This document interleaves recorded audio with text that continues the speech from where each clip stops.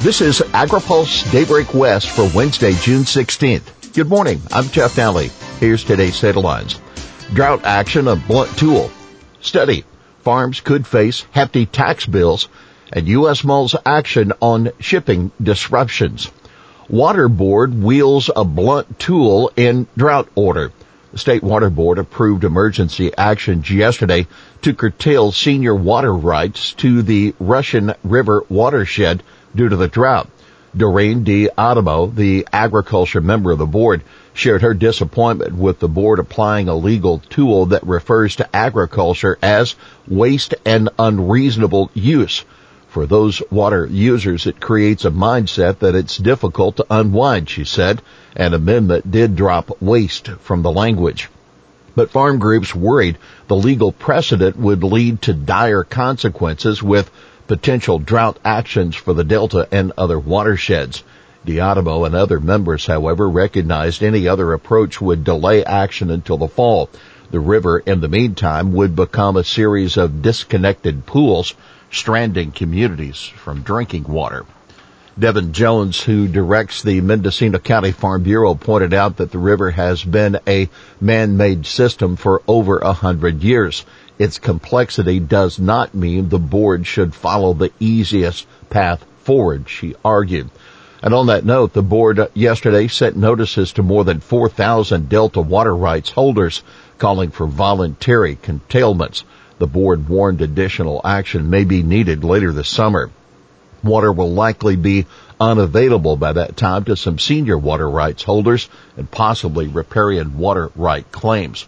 Keep in mind, sending notices was one of the first steps the board has taken with the Russian River watershed as well before the emergency order.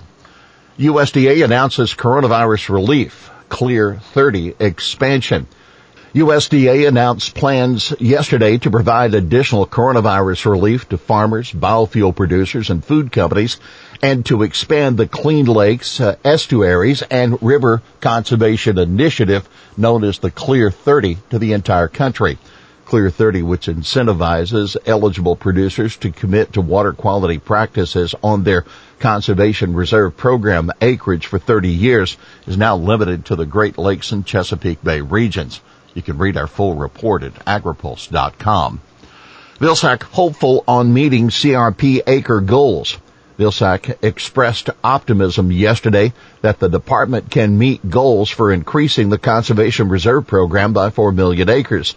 With the changes that we've made, with the flexibilities we've created, with the expansion of continuous sign-ups, we're hopeful that we can get to 4 million acres, he told AgriPulse after the session with the Senate Ag Appropriations Subcommittee hearing yesterday.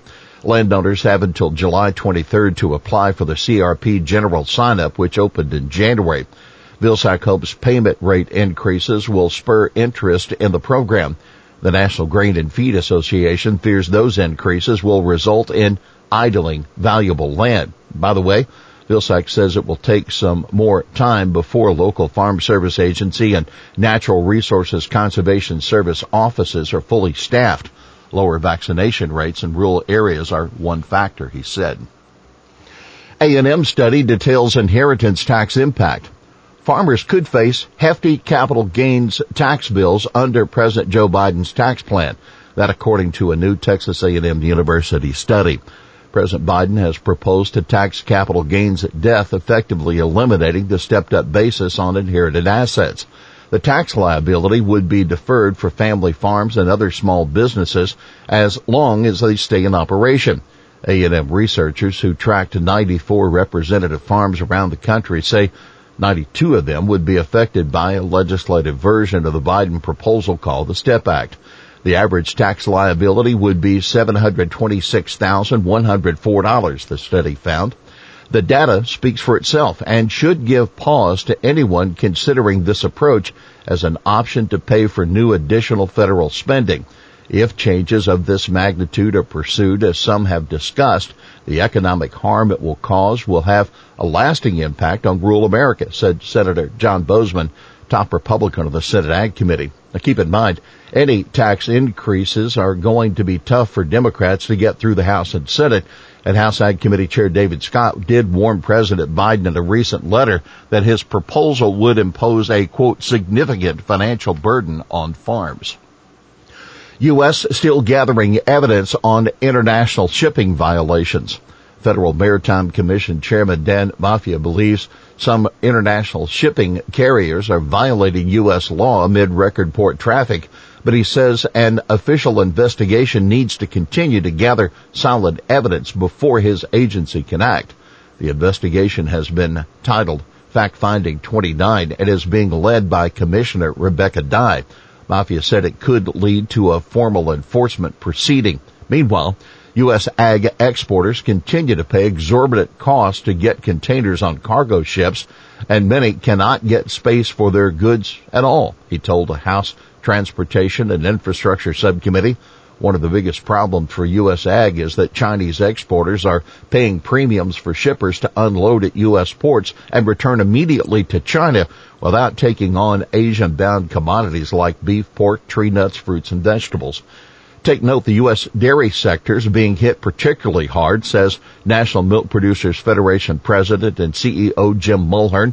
He stressed that producers throughout the country are feeling the consequences of port congestion as delays in loading U.S. dairy exports onto carriers creates a chilling effect on farm gate milk prices. Senators optimistic on the infrastructure deal. A bipartisan group of senators has been working to finalize a deal on infrastructure despite concerns from some progressive Democrats who fear they'll lose momentum on other issues.